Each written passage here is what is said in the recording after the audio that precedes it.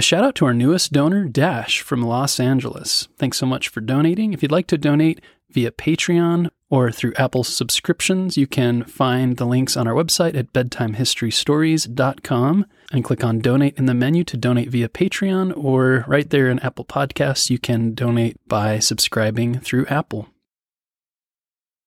Today, let's have some fun and talk about pirates. Personally, whenever I heard the word pirate, I automatically think of Captain Hook from Peter Pan.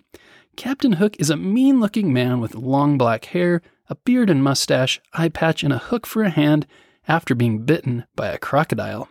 Or maybe you think of Captain Jack Sparrow from Pirates of the Caribbean, with long hair bedecked with braids, beads, and baubles, sporting a pistol and sword by his side. And while Captain Hook fought Peter Pan, Captain Jack Sparrow fought Barbossa and the British. So what have you noticed so far about these two pirates? Long hair, yes. Weapons, check. Fighting spirit, definitely. But there's one thing they have in common. They're both men. Have you ever heard of a female pirate? Well, there really was one, and her name was Grace O'Malley. She was known as the Irish Pirate Queen. She was a very brave lady who was also a chieftain, meaning a great lord who ruled over the people in her area. She was a daring sailor, leader, and rebel, and even parlayed or negotiated with Queen Elizabeth I. Want to hear more? Me too, so let's get started. Many years around 1530, a girl named Grace was born in Mayo County, Ireland. We don't know much about her mother, but her father, Owen O'Malley, was a great lord of his country and an experienced sailor. And some even say a pirate. But it's hard to say if he was an actual pirate, meaning a sailor stealing things from other ships, or if he was just demanding payments as a landowner for ships to sail, trade, or fish in waters around his land. For generations, the O'Malley men had been great seafarers, traders, and yes, maybe pirates, who sailed the Irish coastline and even as far as Spain and Scotland. Pirate or not, Grace loved her father, her older stepbrother, and sailing. She was raised as a boy, or at least more leniently than girls at the time. She was allowed to join her father on his ships. She would watch fascinated as sailors shouted and raced around, pulling lines and setting sails. This thrilled Grace, and she wanted to sail too. But even though females were considered equal to men at the time in Ireland, there were still rules about how they should behave and what they should do with their lives, like staying home and raising children.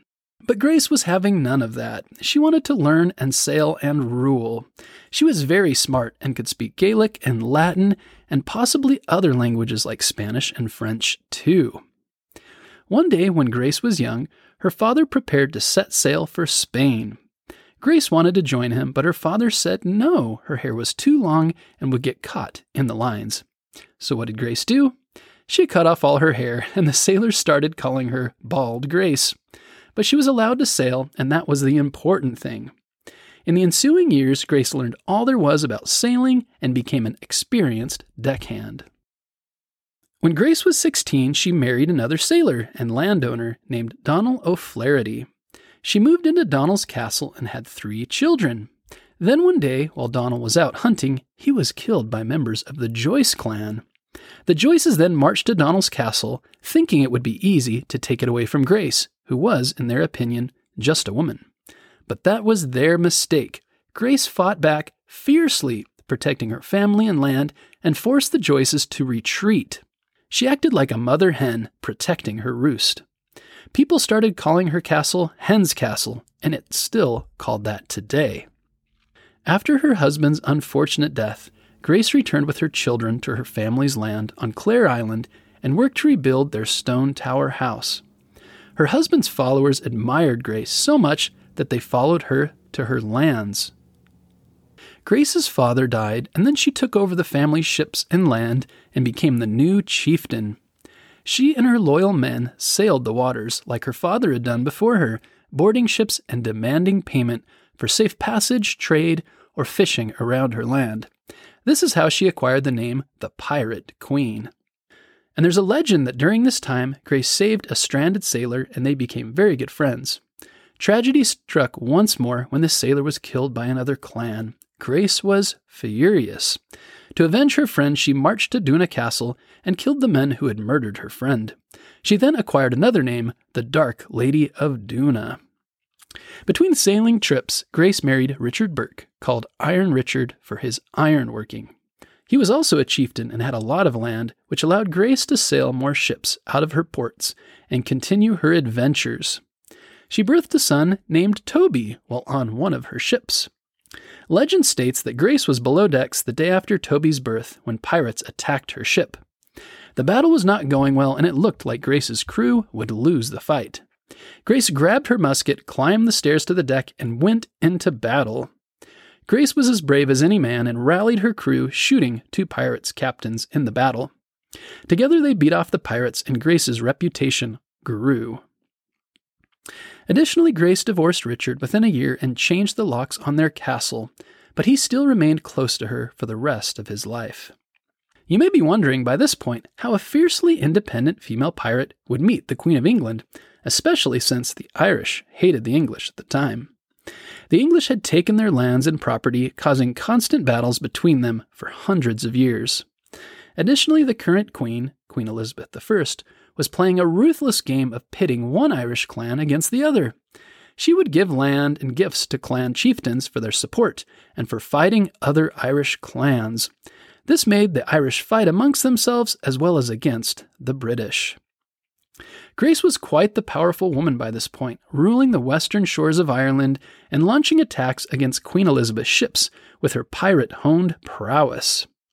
The Queen sent ships and men to attack Grace Castle, but Grace beat them back. Around the year 1577, Grace was captured and put into several cold Irish prisons for a year. However, thanks to some important British gentlemen who disliked how the English were treating the Irish, Grace was eventually set free. She returned to her lands and started a rebellion against the British. In retaliation, one of her sons was killed and 1 or 2 others were taken prisoner. Her castle, lands, and fleet were taken away. Grace was also arrested, but later released. At this point, she was sick and tired of fighting the English and decided to speak to the Queen herself. No one thought this would ever happen.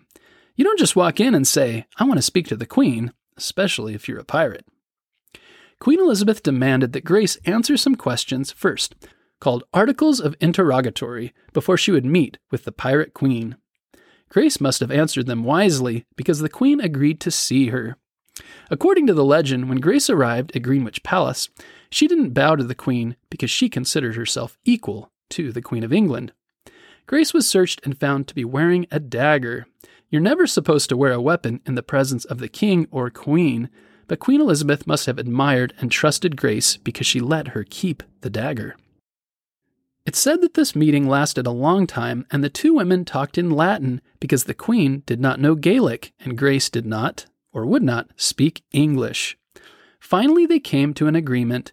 The Queen would release Grace's family and her property, and Grace would provide 500 men in her ships to help support the English cause in Ireland. Some British nobles didn't trust Grace and didn't think she would keep her promise once released, so they took their time releasing her family. And in spite of her agreement with the Queen, Grace supplied ships to Irish rebels under the command of Hugh O'Neill.